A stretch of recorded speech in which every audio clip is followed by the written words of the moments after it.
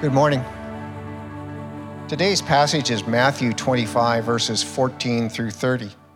Again, the kingdom of heaven can be illustrated by the story of a man going on a long trip. He called together his servants and entrusted his money to them while he was gone. He gave 5 bags of silver to one, 2 bags of silver to another, and 1 bag of silver to the last, dividing it in proportion to their abilities. He then left on his trip. The servant who received the 5 bags of silver began to invest the money and earned 5 more. The servant with 2 bags of silver also went to work and earned 2 more. But the servant who received the 1 bag of silver dug a hole in the ground and hid the master's money. After a long time, their master returned from his trip and called them to give an account of how they had used his money. The servant who had entrusted the 5 bags of silver came forward with 5 more and said, "Master, you gave me 5 bags of silver to invest, and I've earned 5 more." The master was full of praise. "Well done, my good and faithful servant. You have been faithful in handling this small amount, so now I will give you more responsibilities. Let's celebrate together." The servant who had received the 2 bags of silver came forward and said, "Master, you gave me 2 bags of silver to invest, and I've earned 2 more." The master said, "Well done, my good and faithful servant. You have been faithful in handling this small amount, so now I will give you many more responsibilities. Let's celebrate together." Then the servant with 1 bag of silver came and said, "Master, I knew you were a harsh man, harvesting crops you didn't plant and gathering crops you didn't cultivate. I was afraid I would lose your money, so I hid it in the earth. Look, here is your money back." But the master replied, "You wicked and lazy servant, if you knew I harvested crops I didn't plant and gathered crops that I didn't cultivate, why didn't you deposit my money in the bank? At least I could have gotten some interest on it." Then he ordered, "Take the money from this servant, and give it to the one with the 10 bags of silver. To those who use well what they are given, even more will be given, and they will have an abundance. But from those who do nothing, even what little they have will be taken. Now throw this useless servant into the outer darkness, where there will be weeping and gnashing of teeth." This is the word of the Lord. Thanks be to God.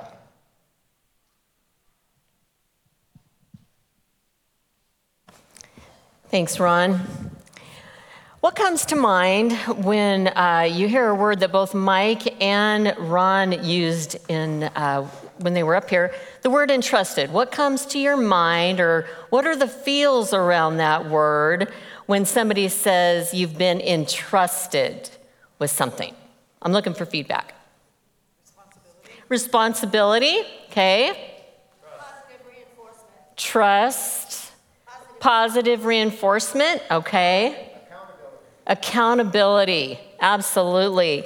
Entrusted, I think, brings all of those things to my mind as well. And it also, as I was working with this topic this week, it brings to my mind that we're talking about something of value and worth, something important. We don't entrust somebody with something of no value, right? We're talking about something important. In the movie Beaches, which is, I know, dating me, it's like a late 80s chick flick, but it captures this. There was about 2 best friends that were growing up, Cece and Hillary, from little girls on up. And there they are. They were so cute. They grow up, keep friendship, and at one point they have to deal with a crisis that Hillary has a diagnosis that's going to take her life. And at that point, she has a daughter, and she entrusts her daughter into Cece's care, and it, of course, changes her life. If you need a tearjerker, there you go. You're welcome. Entrusted is actually the name of our series for all of November. We're going to be looking at, both in today's passage and others, we'll look at that Jesus communicates God entrusts us with very important things in life. He entrusts us with our treasure, with talent, with time. But today's front runner is treasure, quite literally money, that we're gonna talk about. Let me ask you this, just get honest. I'm gonna be honest today. Let me ask you, if you knew we were gonna talk about money in church today, would something more pressing have come up in your schedule? Like cleaning out that junk drawer that's just been bugging you. If you are, I get it. Social scientists say that we all relate to money in kind of one of three ways, and they talk about it using three buckets. And I'm just gonna ask you to see which one resonates with you. There's certainly one that resonates with me, and maybe there'll be even a little bit of some of the others. But the first bucket is avoidance. This is where we don't want to deal with the topic of money at all. We associate it with stress. It makes us just kind of want to shut down, eyes glaze over, let's get out of here, let's don't talk about that. Funny that I'm speaking on this topic today because at least on some level, this is the one I resonate with. I'd rather just avoid it altogether. Part of that is money was a topic of tension in my home growing up, and even as a child, I still feel it. Whenever that topic began to surface among my parents, just the anxiety that would grow within me because I knew where this was headed. Bring it up to my own marriage today. Money has created its fair share of tension moments in our lives. Fred and I kind of vacillate between completely avoiding the topic until we no longer can, and then having difficult conversations neither one of us really want to have. Anybody relate to that? I think it's kind of funny that, usually couples, at least a lot of couples I meet or work with, somebody in the family is a budgeter and somebody isn't. Well, in our family, nobody is. So I don't know. I think God, is that just your sense of humor or what? But I'm just keeping it real today. I want you to know that even pastors struggle with the topic of money. So this isn't coming at you with, hey, we've got it all together and any kind of guilt. It's just God writes a lot about it in Scripture. So we're going to take a look at it and try to come up with some healthier ways to view our money. For Fred and I, thankfully, we share some core values that we were both raised with. And so when everything else is kind of flapping in the wind, we can come back to that core value. We were both raised with tithing and giving.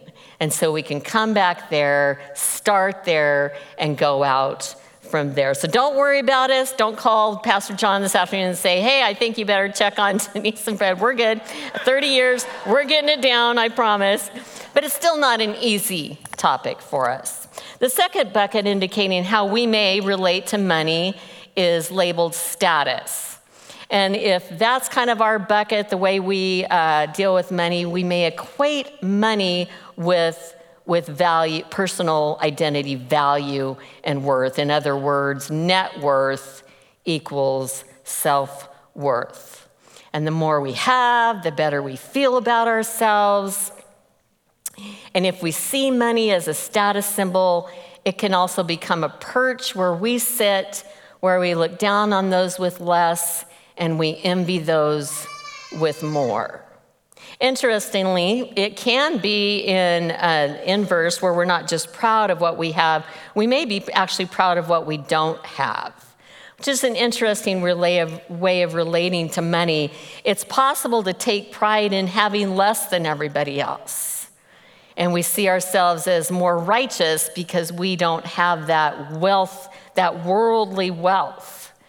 And in a sense, there's a sense that money is somehow dirty or sinful, and we're more righteous the less that we have. But that's really not scriptural. There are many people throughout the Old Testament and the New Testament that were people of wealth. And just like today, ministry has always been funded with giving and with tithing. Jesus' ministry was funded by people of wealth. Paul's ministry, the early church. Today, there would be no lights in the building or heat on if we didn't all give. It's just a base resource that we have. The last bucket is labeled, that social scientists label, and it's interesting because it's not a religious study. They label the third bucket as worship. So we may relate to money in that way, and they say there's a spectrum on that one, that on one side of it, we may use money as the source to make ourselves happy. And we think, okay, if I could just have this much, or I can buy this, or I can travel there, or I can make enough to have that house, then I'll be happy and content. On the other side of the spectrum is worship of money as a thing that will bring us security. That's where we're going to place our faith. Oh, if I just have this much money, if I make this income, then I won't worry. Then I won't have anxiety. I'll feel safe. The problem with that is that they say that even as our income increases, so does what it would take to keep us feeling secure and safe. So it just doesn't come together well. Proverbs 23:4 says, "Don't wear yourself out trying to get rich. Be wise enough to know when to quit. In the blink of an eye, wealth disappears, for it will sprout wings and fly away like an eagle." It is not a reliable source for happiness, contentment, or security. I tell my sons, that dollar bill doesn't care a whit about you. And it doesn't. It's an inanimate object. Okay, it doesn't care about you. God cares about you. God is the one that we worship, that we find our happiness and we find our security in. Money is never a good source for that. Based on the parable that Ron read and other scriptures, we can learn new ways to relate to money in healthier ways than avoidance, status, and worship of the wrong thing. And I'm going to say we can do so by understanding four things. One, that it all belongs to God, that we are entrusted with our resources, that we actually have a direct relationship with God, not money, and that direct relationship that we have with God it influences how we view money, is what I want to say. And then fourth, we can learn and understand how to invest well the resources we've been entrusted with. So let's look at number one. It all belongs to God. I'm in a Rooted group this fall, and Rooted is a 10-week small group experience here at New Hope. It's our pathway into community. And it gives us kind of 10 weeks to study the basics of Christianity. It helps us develop new and healthier habits and patterns of faith. And then it just is a great way to meet and build new community with new people. This week's topic in our Rooted group was money. Now, God is smiling. Maybe even smirking. I don't know. Does your God smirk? My God smirks. He says, you want to avoid this topic? Ha, ha, ha, ha. I'm going to make sure that you get asked to preach on it, and we're going to talk about it in your Rooted class, too. So here we go. I want to read you this paragraph that was in our study from this week. It starts off with Psalm 24:1, and it says, "The earth is the Lord's and everything in it, the world and all who live in it. He is the source, provider, and creator, and he is the owner and investor who entrusts us with worldly wealth. Understanding that God is the true owner of your money is the first principle of managing it well. We are merely charged to take care of God's possessions. Our role is to wisely manage and invest on God's behalf all the wealth he gives us. This means we need to treat the money we handle, paychecks, gifts, inheritance, wisely, and to use it to accomplish God's purpose." I thought that was so good. In the parable of the three servants, they all three recognized the owner. And vernacular changes over the years, and so maybe today we don't relate so much to master and servant as owner and managers. Okay, so that's kind of the vernacular I'm going to go with today, that there's a recognized owner. of all things. And then there's the three who are chosen and asked to manage. And in this parable, they all three acknowledge that there's an owner of the 5 bags, the 2 bag, and the 1 bag that has been given to them.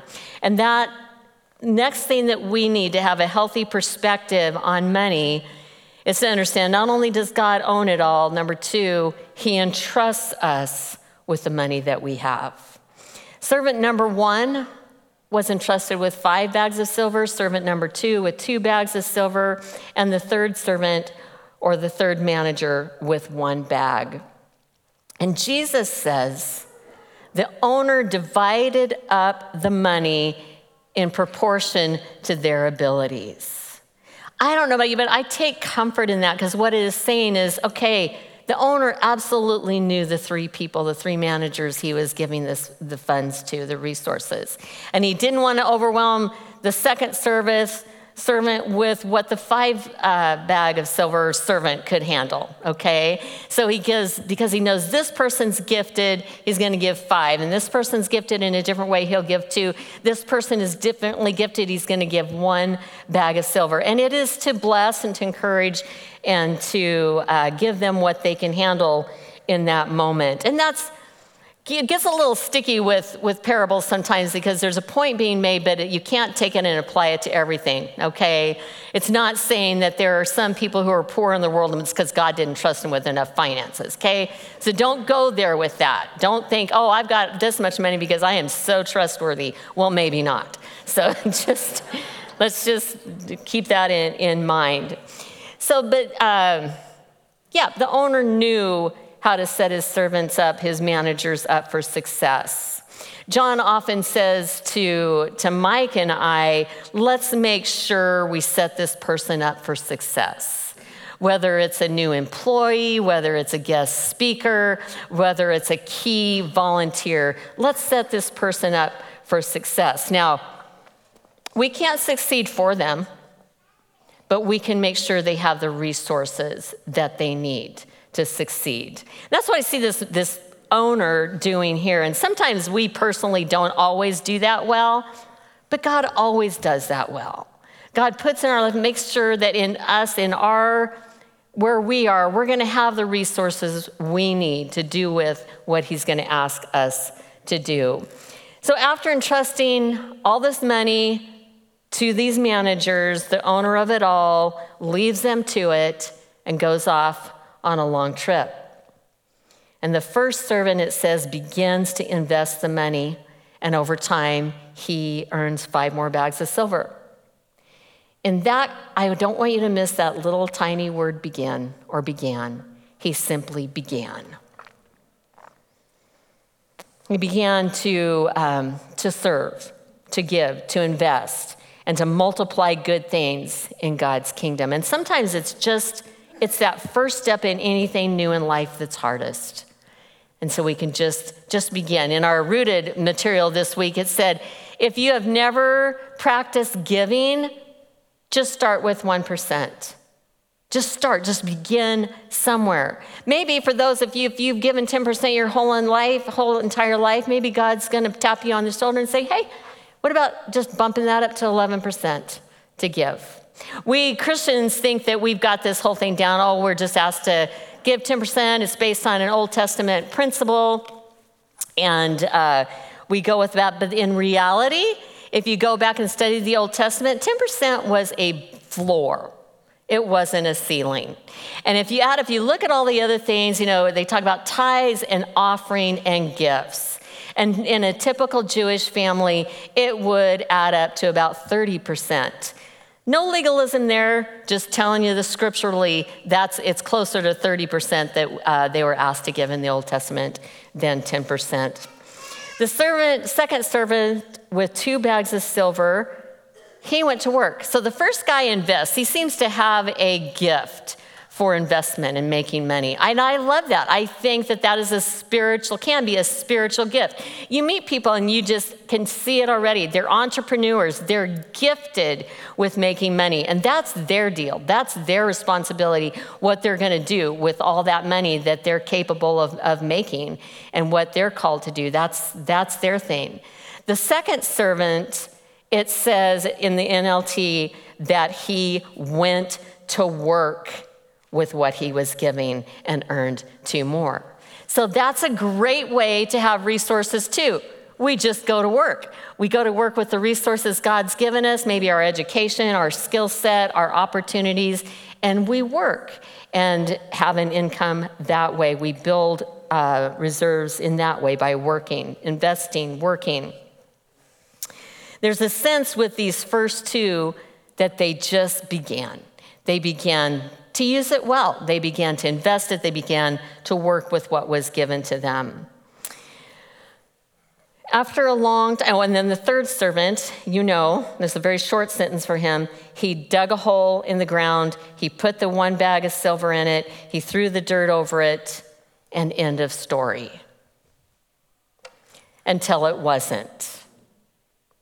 After a long time, the owner returns.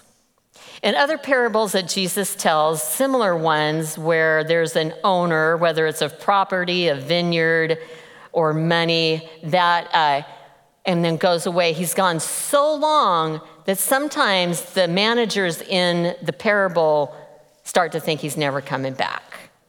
And they begin to do evil with the resources rather than good. But here's what we need to remember, that in every single parable Jesus tells, the owner comes back. And there's always an accounting to what was done with what they were entrusted with. The first step toward, the first servant steps forward. There's a little nuance of language here that I want you to pay attention to. It says the first came forward. So the owner comes back, he calls the 3 together, and the first servant stepped right up to the plate. And he says, "Master, you gave me 5 bags of silver to invest, and I have earned 5 more. And the owner replies, "Hey, well done, good job, you've been faithful, and let's celebrate. I'm not only thrilled with what you've done, I'm going to give you much more because you've been so faithful."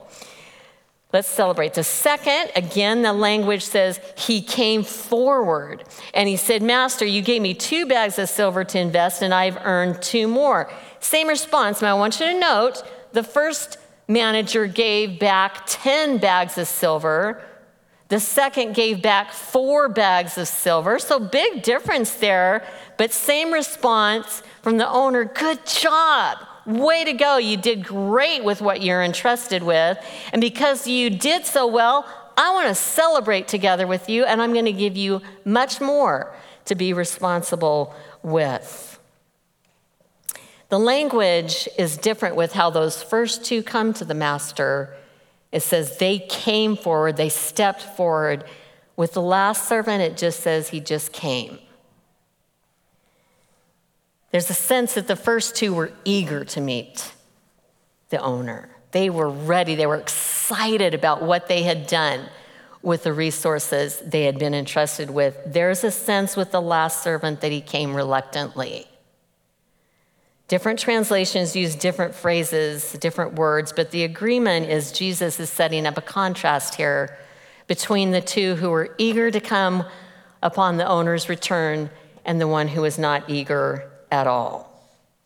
And that leads us to the third point this morning. We relate to money in healthier ways if we understand that it is our relationship with God that determines our view of money. Because when the third manager came, whether he came reluctantly or not, he certainly came with excuses and accusations.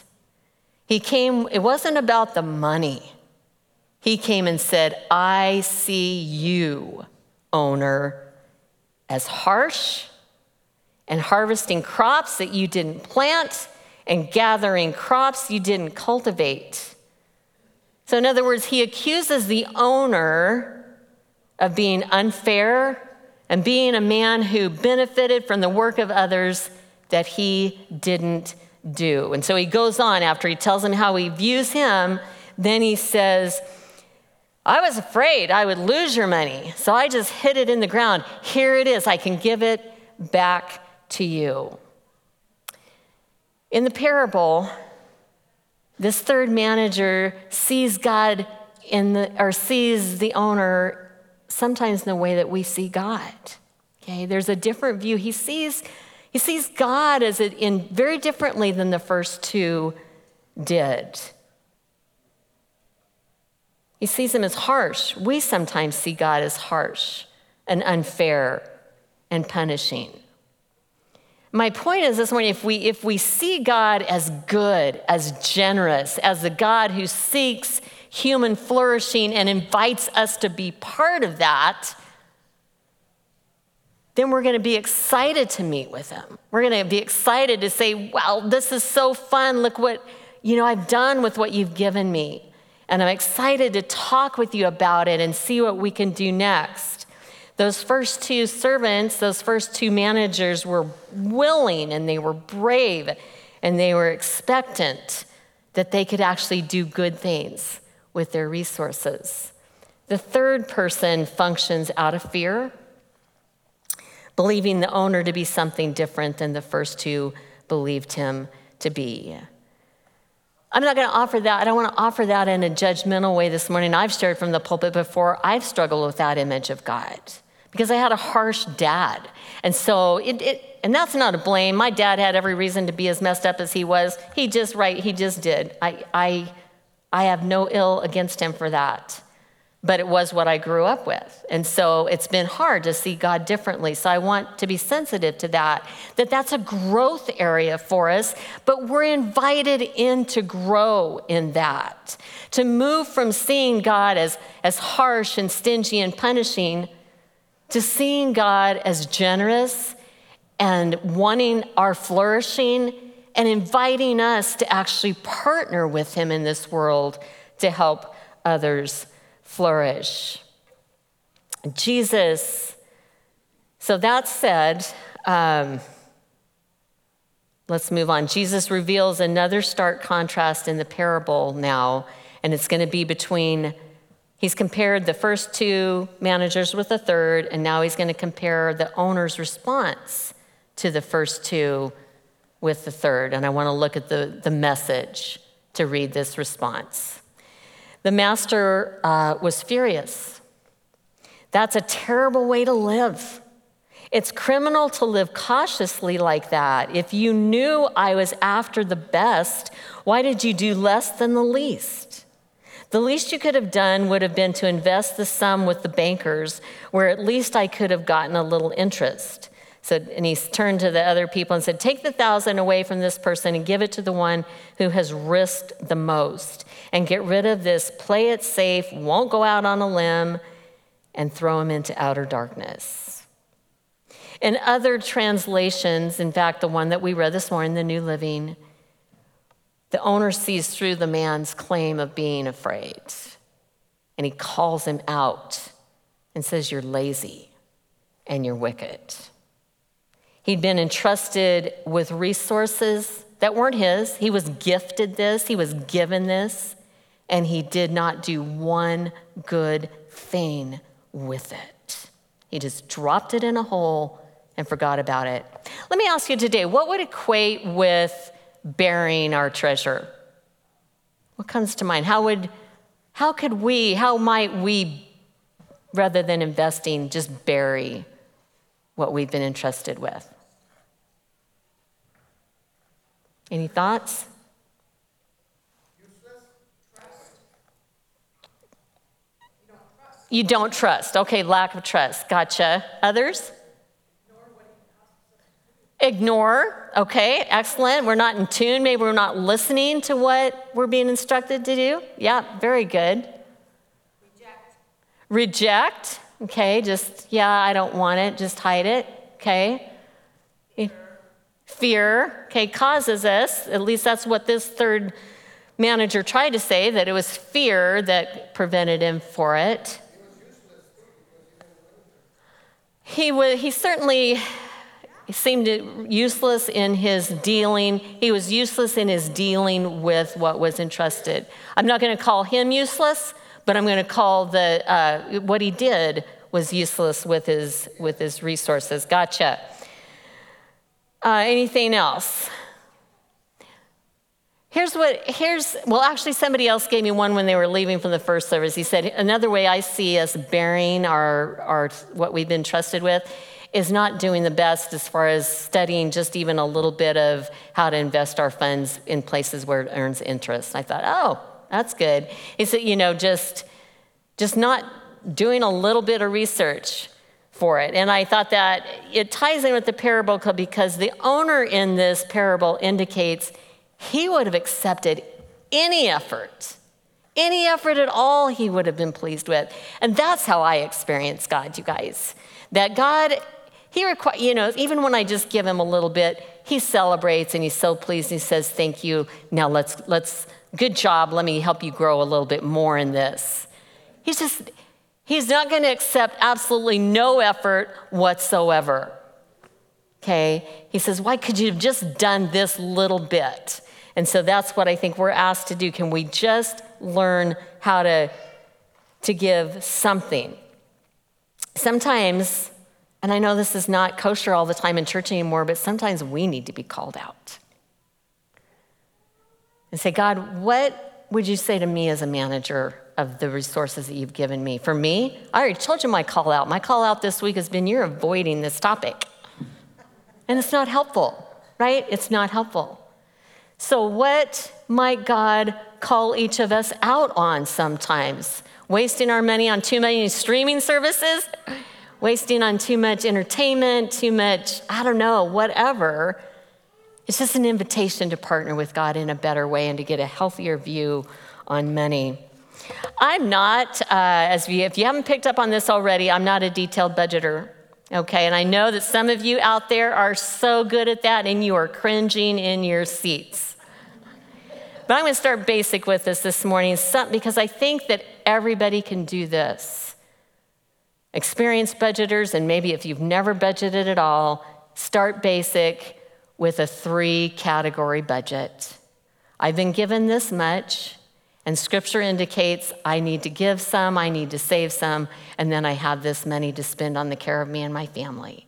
Okay, so rule of thumb, budget, give 10%, save 10%, and then you have that 80%. I am going to tell you, though, that God's the owner of the 80% too. It's not like, okay, here's yours. I'm good with what I want to do with the 80. No, we need to keep that flow of, like somebody said, listening to what the instructions that God would give us about our finances are. Let me say this about tithing. This really isn't a message on tithing. It's a message really on just a healthier view of money overall. But here's the thing, tithing can be an incredibly faith-building experience. In every financial class I've ever taken, including this week in Rooted class, this verse is always a favorite. And I think because it's powerful, and it is also, Gary and somebody in our Rooted group this week said, this is the only place in Scripture you will find where God says, test me. Okay, so this is a favorite verse, Malachi 3, where God is speaking.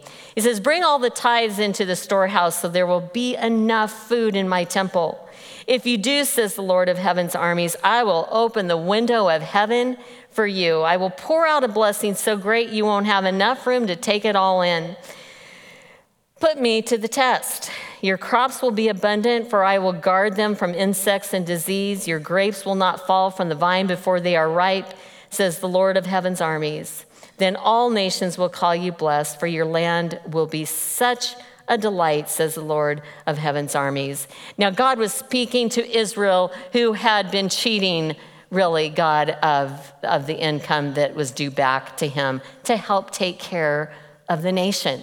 Okay, so this is a promise to a nation. It's not necessarily a promise to an individual. And it's not a prosperity gospel type of passage. It's just God saying, you be faithful with what you have. I'm going to be so much more faithful, you can't even handle it.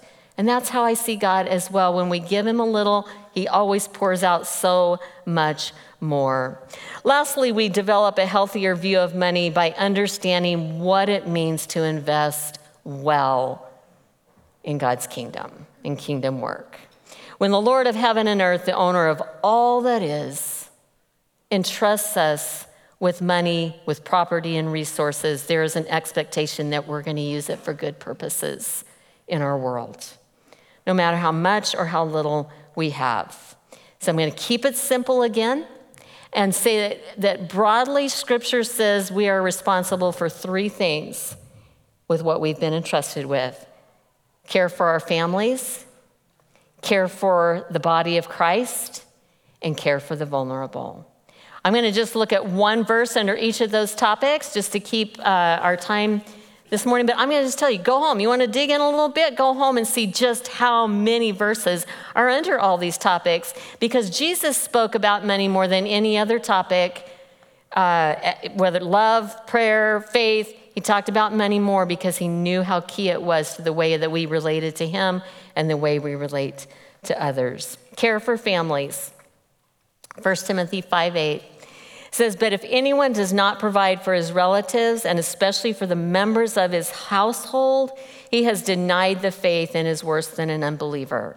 We are to care for our families. Care for the body of Christ. 2 Corinthians 9 is such a rich chapter. Paul is taking up a collection for the church at Jerusalem, and he says this to the other churches where he is collecting from them for the body of Christ. He writes, "For God is the one who provides seed for the farmer and then bread to eat. In the same way, he will provide and increase your resources and then produce a great harvest of generosity in you." That's a gift of the Spirit. "Yes, you will be enriched in every way so that you can always be generous. And when we take your gifts to those who need them, they will thank God." So two good things will result from this ministry of giving. The needs of the believers in Jerusalem will be met, and they will joyfully express their thanks to God. As a result of your ministry, they will give glory to God, for your generosity to them and to all believers will prove that you are obedient to the good news of Christ. And they will pray for you with deep affection because of the overflowing grace God has given to you. Thank God for this gift, too wonderful for words. We are called to care for the body of Christ. And then third and finally, care for the vulnerable. There are more verses in Scripture on caring for the vulnerable than we have time to cover all day here today. So let me give you just the words in Matthew 25, because they're words of Jesus and they come right after the parable of the three servants. Jesus says this, and this is about the end of time. "Then the king will say to those on his right, 'Come, you who are blessed by my Father, inherit the kingdom prepared for you from the creation of the world. For I was hungry, and you fed me. I was thirsty, and you gave me drink. I was a stranger, and you invited me into your home. I was naked, and you gave me clothing. I was sick, and you cared for me. I was in prison, and you visited me.' And then these righteous ones will reply, 'Lord, when did we ever see you hungry and feed you, or thirsty and give you something to drink, or a stranger and show you hospitality? When did we see you naked and give you clothing? When did we ever see you sick or in prison and visit you?' And the king will say, 'I tell you the truth. When you did it to one of the least of these, my brothers and sisters, you did it unto me.'" What we do with money, how we see it, how we respond with it, has enormous potential to do good in our world, to do good in our own lives and around the globe. It also has the potential instead to destroy lives. If we have an unhealthy connection and relationship to money, it can destroy our lives and the lives of many others. Unfortunately, my husband and I had friends back in 2008 when the economic crisis hit hard and they lost all their money, and the husband committed suicide as a result of his trust and his faith being in a place other than relationship with God only. So I encourage all of us to build and grow in our respect and our response to the way that we view money with these four principles. Understand that it all belongs to God. Understand that what we have, we've been entrusted with. Understand that it is our relationship with God that determines how we view money. And then develop an understanding of what it means to invest well in the kingdom. A couple of ways we can take this sermon and pull it from a head lesson to a heart lesson in practical ways in our everyday life. Let me just give you two. One, think about if you don't budget at all, if you're a little bit like me and avoid money, at least do 3 topics. Just sit down with your spouse or sit down with a friend and say, out of my resources, I'm going to give this, I'm going to save this, I'm going to spend this money wisely, caring for family, body of Christ, and the vulnerable. It's just one way to start. And again, if you're not giving anything outside of your own family, start with 1%. Start with 2%, just start. So pull it from a head lesson into practicality. If you've given for 10% your whole entire life, maybe give above and beyond. That's one way to pull it in. Here's something different. Pull this lesson into practicality by getting face-to-face and engaged with vulnerable people. When we get engaged face-to-face, eyeball to eyeball with somebody who's vulnerable, it opens our heart to compassion and it opens our hand to give. You heard Mike mention earlier that one of our Advent recipients this year will be Clackamas Service Center. And every week we have volunteers New Hope Gives, okay, they're our partner, which when we say somebody's our partner, it means that they receive monthly finances from us. So if you believe in the mission of New Hope and you give to New Hope, a portion of what you're giving is going to support Clackamas Service Center, okay? But that can be a bit removed. And I'm not saying this is the only option, but get face-to-face with vulnerable people because it will open your heart of compassion and your hand to give. Last week, we were down there. Every Sunday, we have anywhere between, it's a terrible Sunday if we only have 3, but we have 3 to 10 volunteers down there getting face-to-face. I was out on the step greeting our guests as they were coming in. And if you have not been down to Clackamas Service Center, it's a long street that leads to it off of, is that 82nd, Emily? 82nd. And it's a long street. And I'm standing out on the steps and I'm seeing this guy and he is walking fast. I can tell he's probably homeless. He's carrying bags with him and he is booking it down that road. And I'm thinking, maybe it's because it's kind of cold out. But when he hit the gate, as soon as he hit the gate, he said, "Are you still open?" And I said, "Yeah." And he said, "I'm so glad I can come in and get a meal." And how? Just to see on a human being's face that they were so grateful to be able to eat a meal that day, boy, opens my heart to compassion. And when I think sometimes, I really could use this money for something different, encounters with the vulnerable keep my hand open to give in ways that will bless others. Let's pray. Loving God, you are a generous God, and I pray for anyone in this room this morning who's just not experienced you that way, that you would open hearts and minds to trust that is who you are, that you are a good God, a generous God, a God who wants our flourishing as well as our world. And so in whatever way we can, I'm going to pray this group for all of us. In whatever way we can this morning, Jesus, we just want to recommit to a healthier perspective on money and that we would commit to being faithful servants with what you have entrusted us with. We thank you for your mercy, your grace, the way you take us by the hand and lead us into areas of growth. We need it. We just need it. We want it. We invite you in. In Jesus' name, amen.